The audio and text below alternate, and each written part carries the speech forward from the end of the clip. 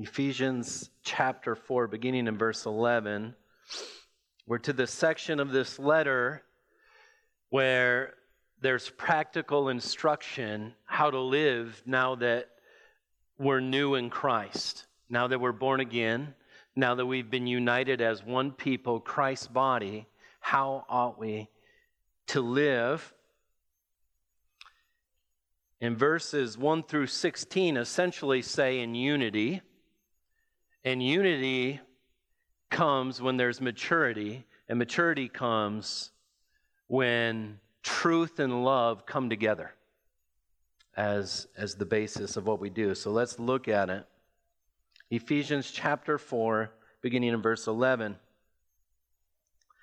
And he gave the apostles, the prophets, the evangelists, the shepherds and teachers to equip the saints for the work of ministry, for the building up of the body of Christ, until we attain the unity of the faith and knowledge of the Son of God, to mature manhood, to the measure of the stature of the fullness of Christ, so that we may no longer be children tossed to and fro by the waves and carried about by every wind of doctrine, by human cunning, by craftiness and deceitful schemes. Rather, speaking truth in love, we are to grow up in every way into Him who is the head, into Christ, from whom the whole body, joined and held together by every joint with which it is equipped, when each part is working properly, makes the body grow so that it builds itself up in love. I am eager to preach this message this morning to you for many reasons. I'm always eager to preach what I've seen in God's Word, and I'm excited to share it. But I would say in a especially so way, just in the providence of God. The unique circumstances we find ourselves in as the body of Christ. The fact that we're just going through a book of the Bible and working through it as we go. And this message at this time for our congregation, I think, is incredibly important. As we think about what ministry is, as we think about how we fit into the life of the church, what the purpose of our lives are. And so as we come to this text that essentially points us to unity. So how do you walk in a way worthy of the gospel of Christ? That's the question that was posed at the beginning of Ephesians chapter 4. And if you have to give one word, you would say unity. How do you get to unity? Well, you got to be mature. Well, how do you get to maturity? Loving acts from gifted people that is informed by truth, that's how you get there. That's how a body matures itself and becomes more Christ-like. One of the things that became clear to me the longer I've walked with the Lord is that when good theology, many people just don't have good theology. I mean, I was raised in a Christian family in a Baptist church that loved the Bible, but there was so much I didn't know. When good theology was presented to me, and by the grace of God, I was given taste buds for it and a hunger for it. I went from someone who had graduated college with a religious studies degree and maybe read 3 books. I don't even know if I fully read 3 books, to in the course of 1 year, I read through 17 books on my own, not being in school. My mom says, I don't know what's going on, but I know God's doing something. Thank God that I was given a hunger for truth in God's Word. And there was drastic changes in my personal life as I was encountered God in a way I'd never encountered God, and I saw myself in a way I had never seen myself before. And I thought, well, surely this is going to be the biggest jump, the biggest change in my life was this moment when God was gracious enough to do this.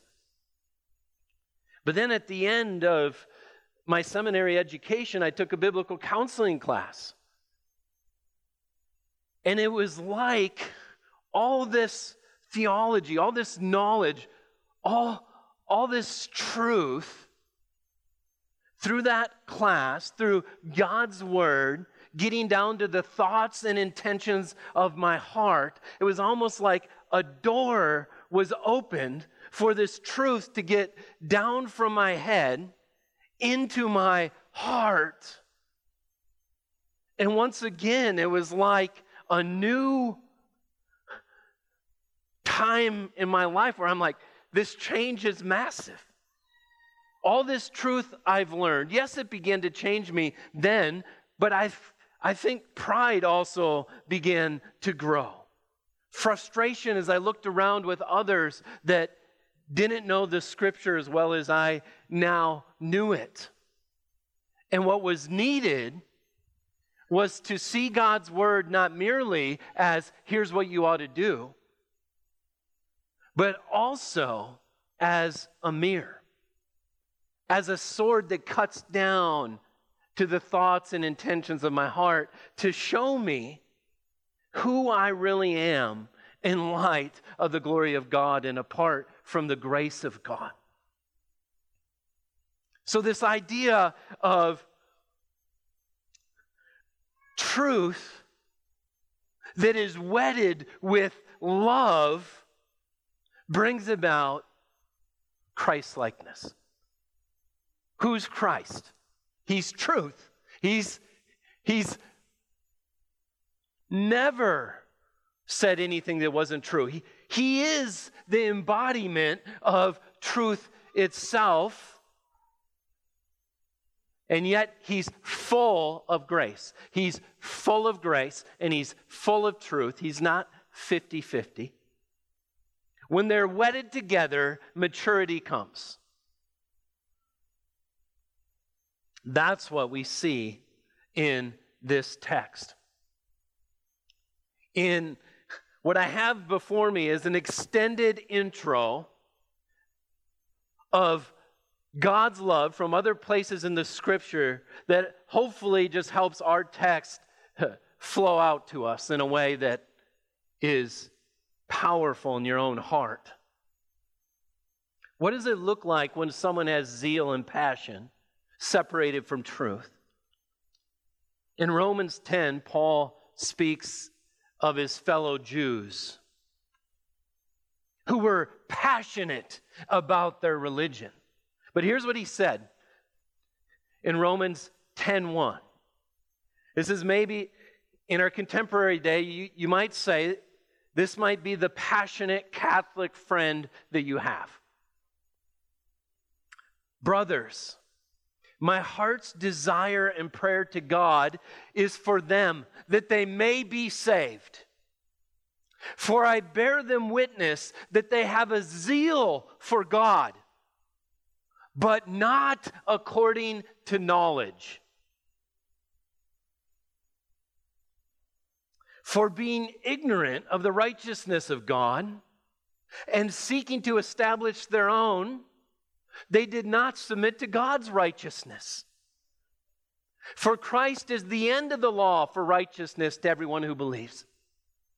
He says, my unsaved Jewish brothers, they have a zeal for God, but they think they're going to be accepted before God according to their own works. They thought righteousness comes from the law. And they miss the fact that righteousness comes by faith in Jesus Christ, the only one that has kept the law. So they had a zeal and a passion, but it wasn't according to knowledge. Jesus said this in Mark 7:6. He said to the Pharisees, "Well did Isaiah prophesy of you hypocrites, as it is written, 'This people honors me with their lips, but their heart is far from me. In vain do they worship me, teaching as doctrines the commandments of men.'" Pharisees missed it on both ends. They didn't have the truth and they didn't have the heart. They were passionate, they were zealous, but it didn't come from a sincere heart. And they took the inventions of men and called it the Word of God. Said, this is what God says. These are people, we would say, they're passionate, religious people. And Paul was praying that they may be saved. In James 3, James says this, "Who is wise and understanding among you? Who has truth? By his good conduct, let him show his works in the meekness of wisdom. But if you have bitter jealousy and selfish ambition in your hearts, do not boast and be false to the truth." So this is someone that claims to be wise, but what's going on in their heart is bitter jealousy, selfish ambition. And that person is being false to the truth, even if they say true things out of their mouth. And it gets more scary in James that says this wisdom is not the wisdom that comes down from above, but is earthly, unspiritual, and demonic. You think about that. It wasn't just missing the mark, it was demonic. 1 Corinthians 8, Paul says, "Now concerning food offered to idols, we know that all of us possess knowledge."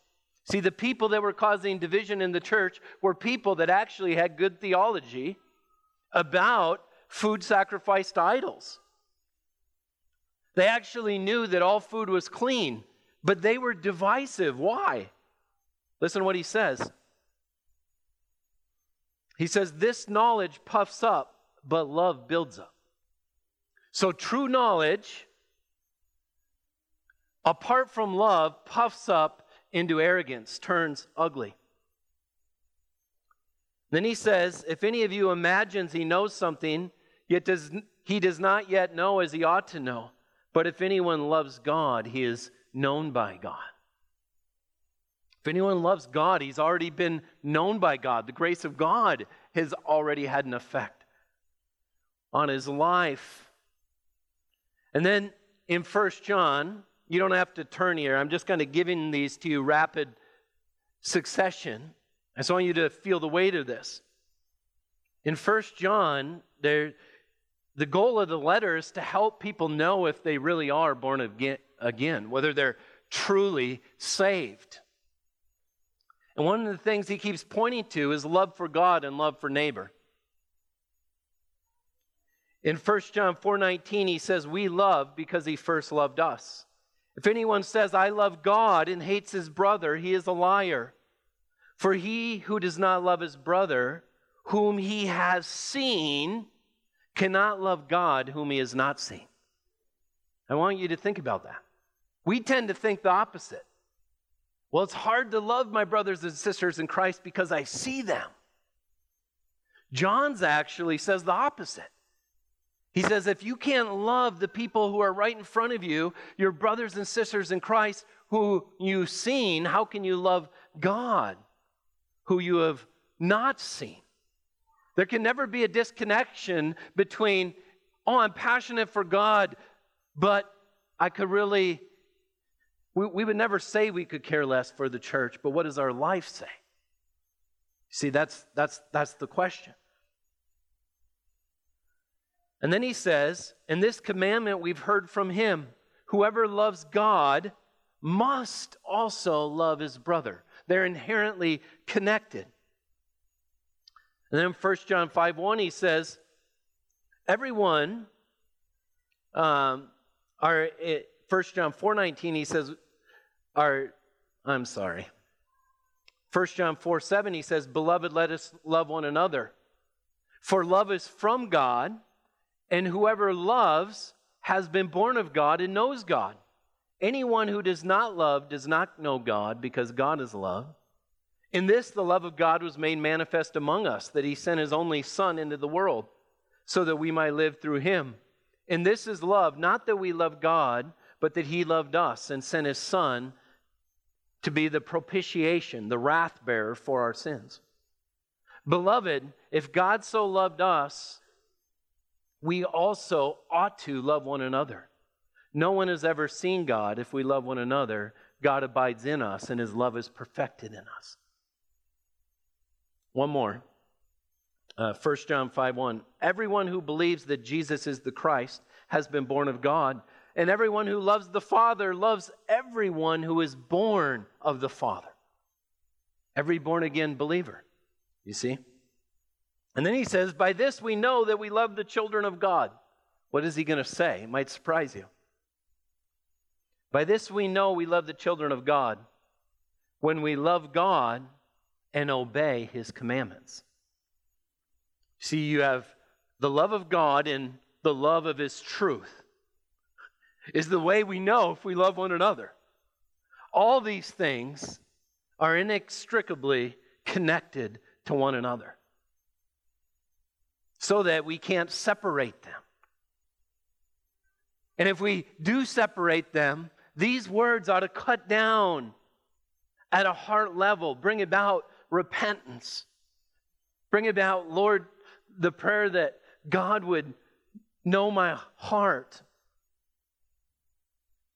And then I think of Romans 8, this amazing text, Romans 8:35. "Who shall separate us from the love of Christ?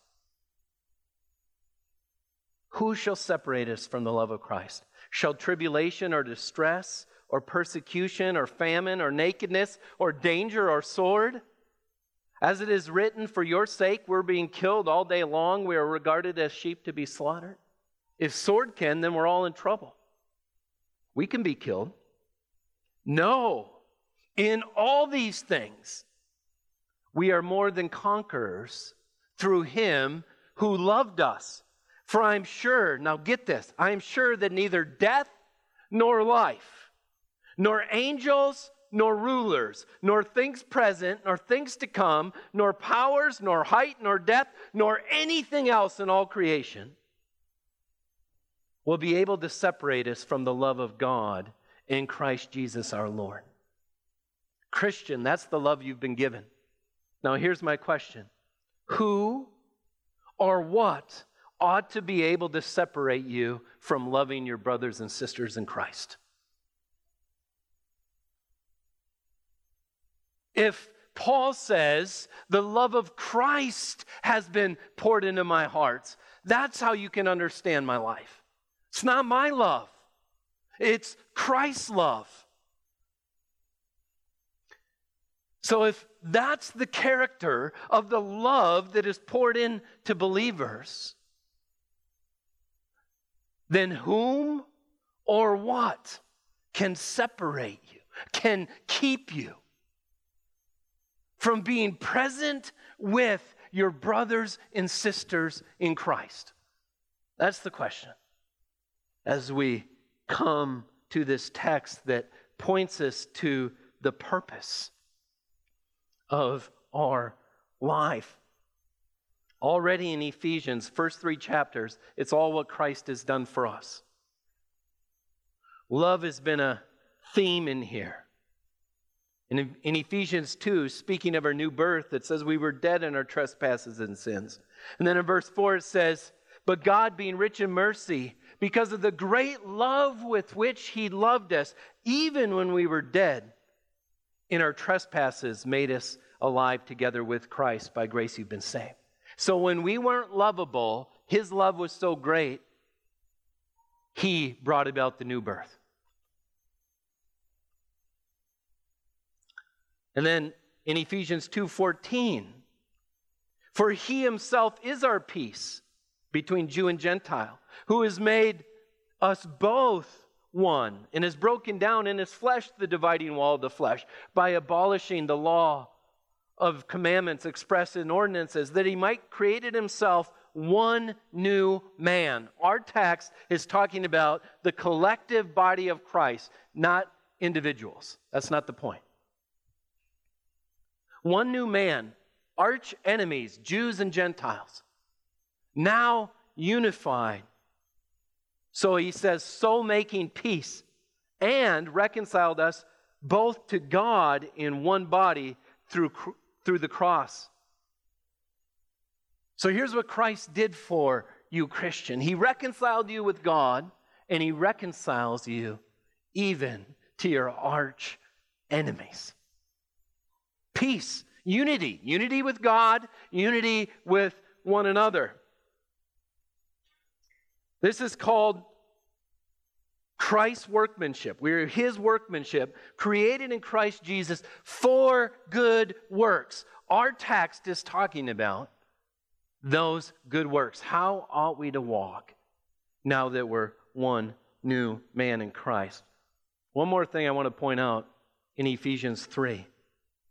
Paul prays that Christ may dwell in your hearts through faith, that you, being rooted and grounded in love, may have the strength to comprehend with all the saints what is the breadth and length and height and depth, and to know the love of Christ that surpasses knowledge, that you may be filled with the fullness of God.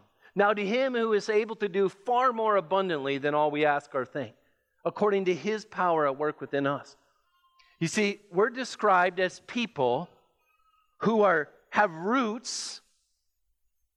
We're rooted and we're grounded in love. We're dominated by love. Who is a Christian? Someone that has been overtaken by a type of love that surpasses knowledge. All right? So let's look at our text. Back in verse 7 of Ephesians 4.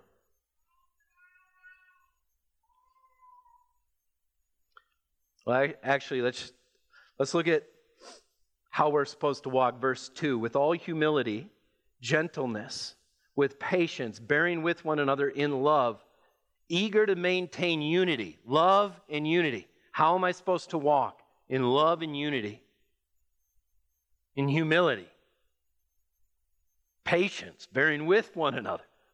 He says that because you're difficult and because I'm difficult. That's what's needed in the body of Christ, all right? And then in verse 7, we have all this unity. It's in one Christ, in one Spirit, in one gospel. But then there's diversity in the body. But grace was given to each one of us. That's distinction according to the measure of Christ's gift. So God, Jesus Christ, gifts the body of Christ where he chooses how he gifts you and to the measure you're given it. And it's not just like we talked about, it's not just like I have a serving gift or I have a speaking gift. No, however you're gifted by the Spirit, it's called a gift singular, even though it might be a smattering. There's no one just like you.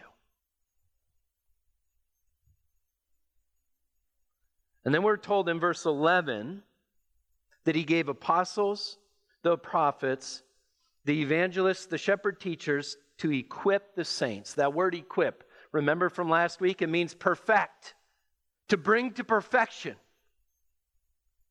the saints. That's a high calling. So these word ministers, apostles and prophets that laid the foundation. We don't have apostles and prophets anymore. They laid the foundation. The evangelists and teachers are teaching on top of that foundation that's already been laid. Jesus Christ was the cornerstone. of that foundation laying. They're to equip, teach the Word of God so that the saints will be matured for the work of ministry. For the work of ministry. So the charge of this message is this: love one another in truth and grow in maturity together. And point 1 in your notes is the purpose of ministry is right there in verse 12. To equip the saints for the work of ministry, for building up of the body of Christ. Now he's going to unpack what that looks like. The purpose of your life, Christian, yes, is to glorify God. How do you glorify God? Walk in a way that's worthy of the one who gave you new life. Well, what am I to do? The work of ministry. Now, children, listen to me. If you're a Christian, whether you're 4 years old, 5 years old, 6 years old, 7 years old, Jesus Christ has gifted you to love and serve your brothers and sisters in Christ. And this text says you are just as important as the oldest person in this room or the smartest person in this room. And the surprising thing, children, is the Bible calls you guys the ministers, not me. You guys are the ministers. The church body is the one who does the ministry. The shepherd teachers equip the saints, teach the word of God, feed the flock so that they can be nourished and strong to be able to function in a way that Christ meant for them to function for the good of the body. And so the purpose of the ministry is to build up the body. This shouldn't surprise us. You know, what did Jesus say about his own life? The Son of Man came not to be served, but to serve and give his life as a ransom for many. It shouldn't surprise us that our life is meant to be given away. Or in Acts 20:35, where we read, "In all these things I've shown you that by working hard in this way, we must help the weak. And remember the words of the Lord Jesus, how he himself said, it's more blessed to give than receive." We are meant to give to the body of Christ in our own unique way, how God has gifted us. Now, many wonder, and I've already gotten questions, many wonder what their gift is that they've been given and how they can know it. And surprisingly, the Bible, as much as it talks about gifts and the fact that Christ gave them, it doesn't really spend any time showing you how to figure out what your gift is. But what the Bible, what God's Word, what Paul does in 1 Corinthians, for example, is he's very clear on what your gift is for. In 1 Corinthians 12:4, he says this, "Now there are a variety of gifts, but the same Spirit. There are a variety of service, but the same Lord. And there are varieties of activities, but it is the same God who empowers them all and everyone." And then he says this, "To each is given the manifestation of the Spirit for the common good." So whatever spiritual gift the Lord has given you, it is not for you. It is not to give you validation as to the fact of, oh, I matter. Yes, the text says you matter. But that's not the point. The point of your gift is for the common good of the body. Which means if your gift is used in any other way, it self-destructs. It's not what it's made for. And so I think the way you discover what your giftedness is you have to be with the body of Christ. You have to love the body of Christ sincerely. And if you're with them and you love them, then what you'll naturally do is you'll see needs, ways the body of Christ can be built up or encouraged or funded or however you want to see that. But when love's there, your heart will start to seek to meet those needs. And then when you're with the body of Christ and you're present and you're loving the body of Christ, if then you turn to your brothers and sisters in Christ and ask them, do you see any ways God has kind of uniquely gifted me? Like if I'm going to channel my time and my efforts, what would seem most fruitful since the days are short? I think you'll begin to know. But it's all based on this question. What can keep you? What can keep you from the ones you can see? And unfortunately, if we're honest, we all have things. We all isolate for different reasons. Usually it's to protect ourselves. Usually it's thinking about how I've been hurt or in a way I might look stupid or usually we're looking in, which is a death knell to the gifts that are meant to be looking out. And so to the question, what is my gift? I think the answer is be here with one another. That doesn't mean just in church when church is in service. That means in each other's homes, loving one another, knowing what's going on in each other's lives.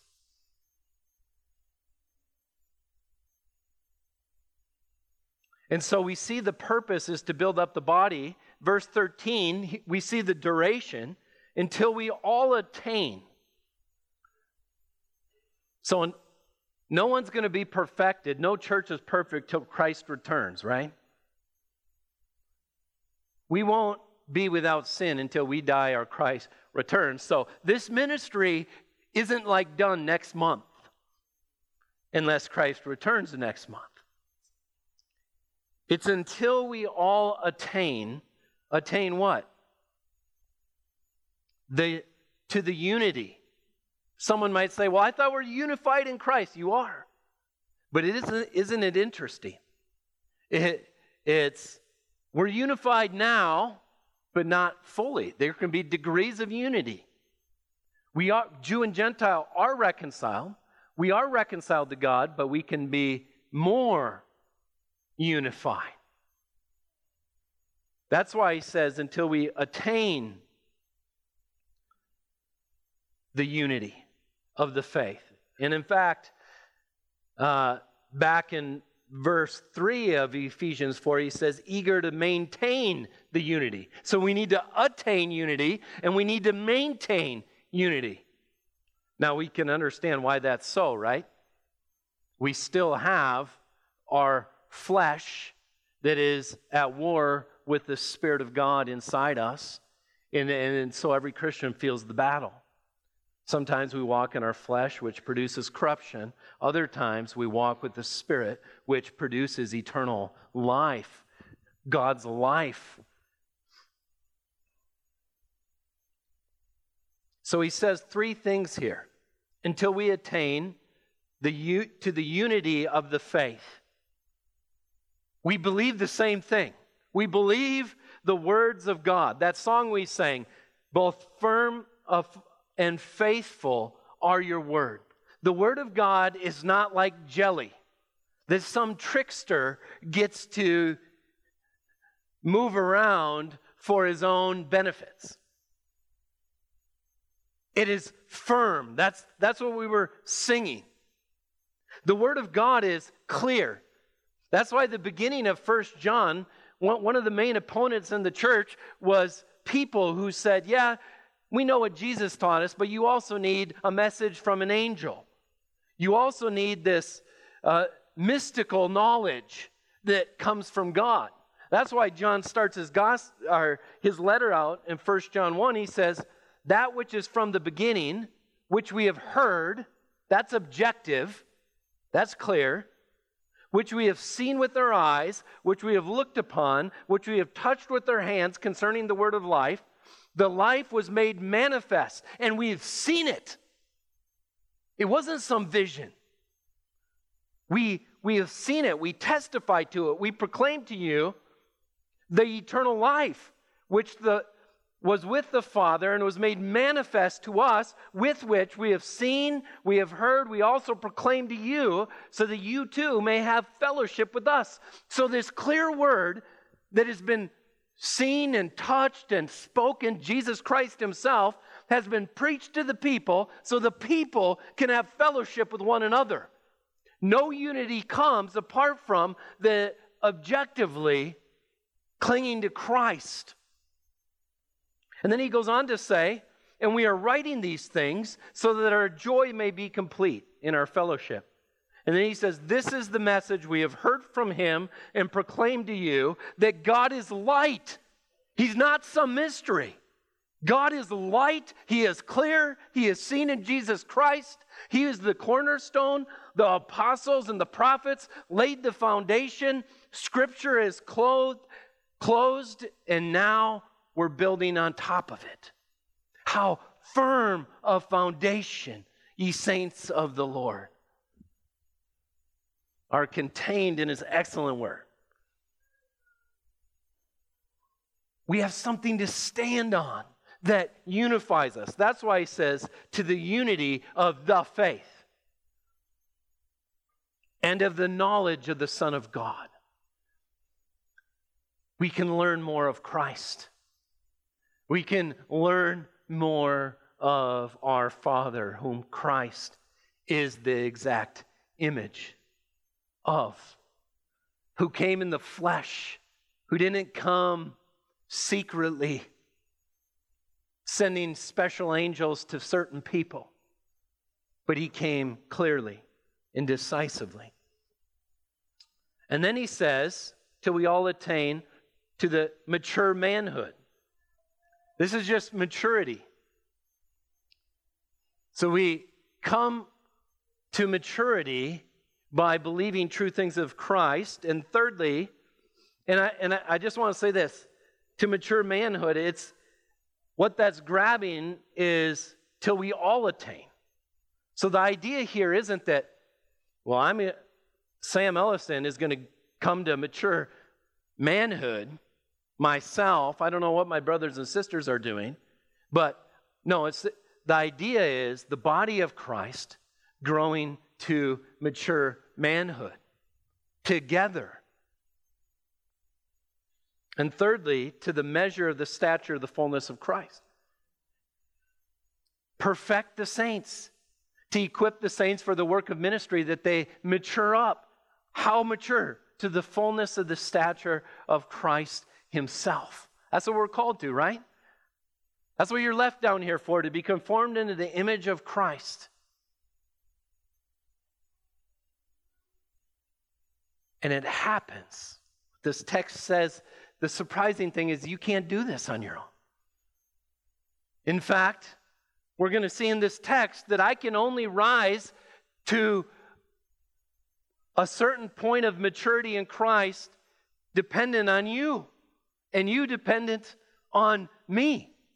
Now, you might not like that, but you tell me how the text doesn't say this. So let's look at it. Let's look at the failure of ministry. So why does the body need to be built up to maturity, to the stature of the fullness of Christ? So that something would stop. Failure in ministry would stop. Here's failure. So that we may no longer be children, tossed to and fro by the waves and carried about by every wind of doctrine, by human cunning, by craftiness and deceitful schemes. So God gave the church evangelists, shepherds, to teach the Word of God so that the church can mature itself, use their spiritual gifts, and as the body grows, the trickster, The one who uses the Word of God and twists it will no longer have an effect on your life. You won't be. The illustration is about a boat out at sea in a storm gets tossed this way and gets tossed this way. And the waves in the illustration are different doctrines. You know, everyone's preaching Christ. The question is what are they preaching about Christ? Is it true? Is it a Christ that says one thing one day and another thing another day? Is he like a mist? You got to call him down? And so immaturity is described as those who, whatever they heard last, they get tossed this way, and then they get tossed that way, and they can never make up their mind with what they believe and with what is true. And where there's immaturity, there's not love, and where there's not love, there's not unity. Where we're not connected in our beliefs of Christ and what the Word of God says, that'll have an effect on the end product, which will be division and infighting in the church. You see, when Christians fight with one another and the Word of God is brought forth and people love God and want to put themselves under the Word of God rather than win their own battle, then there's opportunity for unity. But as we hold on to selfish ambition and pride, we're demonic, no matter how wise we think we are, or no matter how right we got the Bible verse.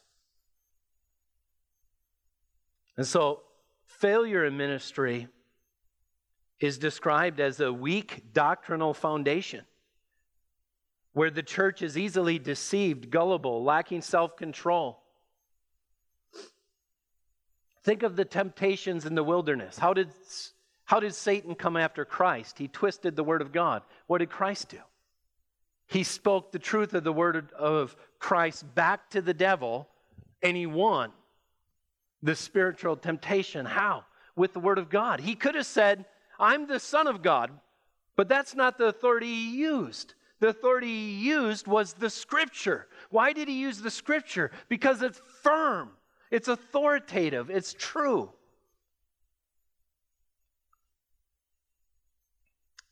And so we see failure in ministry. Now let's see the foundation of ministry. Foundation or fruit of ministry. I couldn't decide. I guess I used foundation. Rather, speaking truth in love. So listen to Stott here. I think this is helpful. I know we're at the end of the sermon, but just hang on here. Here's what John Stott says. He says, what Paul calls for is a balanced combination of the two. Speaking the truth in love is not the best rendering of his expression. For the Greek verb makes no reference to our speech. It literally means truthing in love.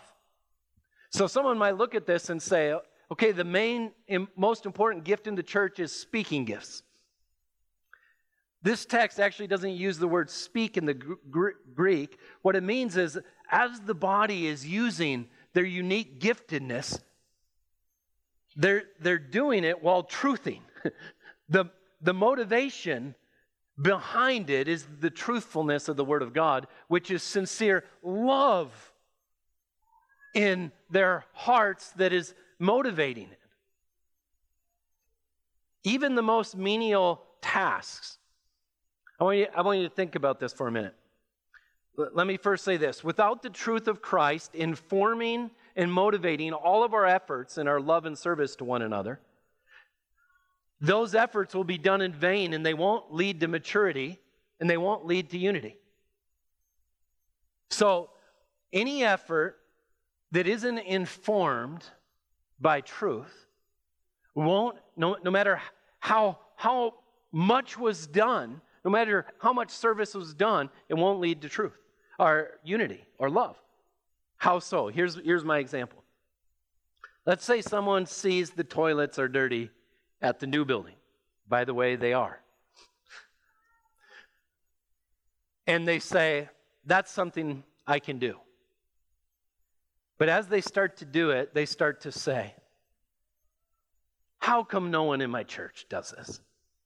How come it's always me that does this? You know what? I'm getting sick and tired of doing this. But let's say they clean every toilet. You think the church is being built up in love even though the job's getting done? No, because that attitude is going to come out. And it's going to spread about the church. So no matter how menial the task, if truth of Christ's love for us, when we were still sinners, Christ died for us, then it won't lead to maturity. But anything, down to the littlest task, if it's done out of love for the glory of God and love of brother and sister in Christ, it'll lead for maturing in the body of Christ. So I love the way Stott put this together. He says this: thank God there are those in the contemporary church who are determined at all costs to defend and uphold God's revealed truth. But sometimes they are conspicuously lacking in love. When they think they smell heresy, their nose begins to twitch, their muscles begin to ripple, and the light of battle enters their eye. They seem to enjoy nothing more than a fight. Others make the opposite mistake. They are determined at all costs to maintain and exhibit brotherly love. But in order to do so, they are prepared even to sacrifice the central truths of Revelation. Both these tendencies are unbalanced and unbiblical. Truth becomes hard if it is not softened by love, and love becomes soft if it is not strengthened by truth. The apostle calls us to hold together, or to hold the two together, which should not be difficult for the Spirit-filled believers, since the Holy Spirit is himself the Spirit of truth, and his first fruits are the fruits of love. There is no other route than this to fully mature Christianity. That's the only route. And I'm half sad quoting Stott here, because late in Stott's life, he let go of the traditional view of hell. One of the central tenets of the Christian faith. And I think he probably did it in the name of love. It's hard to preach an eternal hell. And I remember John Piper saying how he just wept, gotten so much help from Stott throughout the years and on the cross. And so none of us can begin to isolate and from one another or let up. Even the greatest ones, you can see fade away at the end of their life as they don't hold on to the central tenets of the faith. So let's just finish the text. So we are to grow up in every way into him who is the head, that's Christ. It's only when we're looking to Christ that we're unified. Into Christ, from whom the whole body, the illustration is the human body here, joined and held together by every joint with which it is equipped. Here's the key. When each part is working properly, makes the body grow so that it builds itself up in love. When each part is working properly, the body grows. Now, I spent about an hour reading about the human body. All I can tell you is go read about just Google it. How does the human body work together? Everything from the cardiovascular and respiratory systems, breathe in through your nose, oxygen comes in, gets infused in the blood goes out, that oxygen's given to other organs, and then you have digestive and excretory system. The good things are kept, the bad things are let go. And then you have the immune system, you have your hormone system, whatever that word is, you have your skin system and your nervous system. If any of these quit working, it's done. And the illustration he's saying is the body grows to maturity when each part is working properly. So, all right, 6-year-olds, this is a 50-minute sermon. And if you're still listening, that's a miracle. But listen to me. I can only grow to the extent of part of my maturity is based on whether you use the gift Christ has given you to love the body, to love me, so that this is true. You can only grow to a point of maturity as far as the body you're in grows. So the reality is if you were in a more mature church in Christ, you'd probably be more mature, more loving. But what has God called us to? He's called us to use our gifts to build up the body of Christ. Now, I want to end with this. You look around at your brothers and sisters in Christ, that's the family that lasts forever. Jesus Christ said He came to separate earthly families.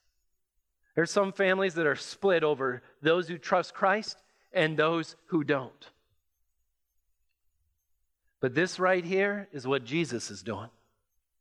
This is His body. He gifted it the way He wanted, with the measure He wanted. And we are called in our new lives to value this family. I don't think it's too strong to say, more than anything. More than your job, more than your hobbies, the focus of your thinking, who you're going to be with forever. When you face Christ, were you faithful? What are you faithful with? With the stewardship He's given you to love one another.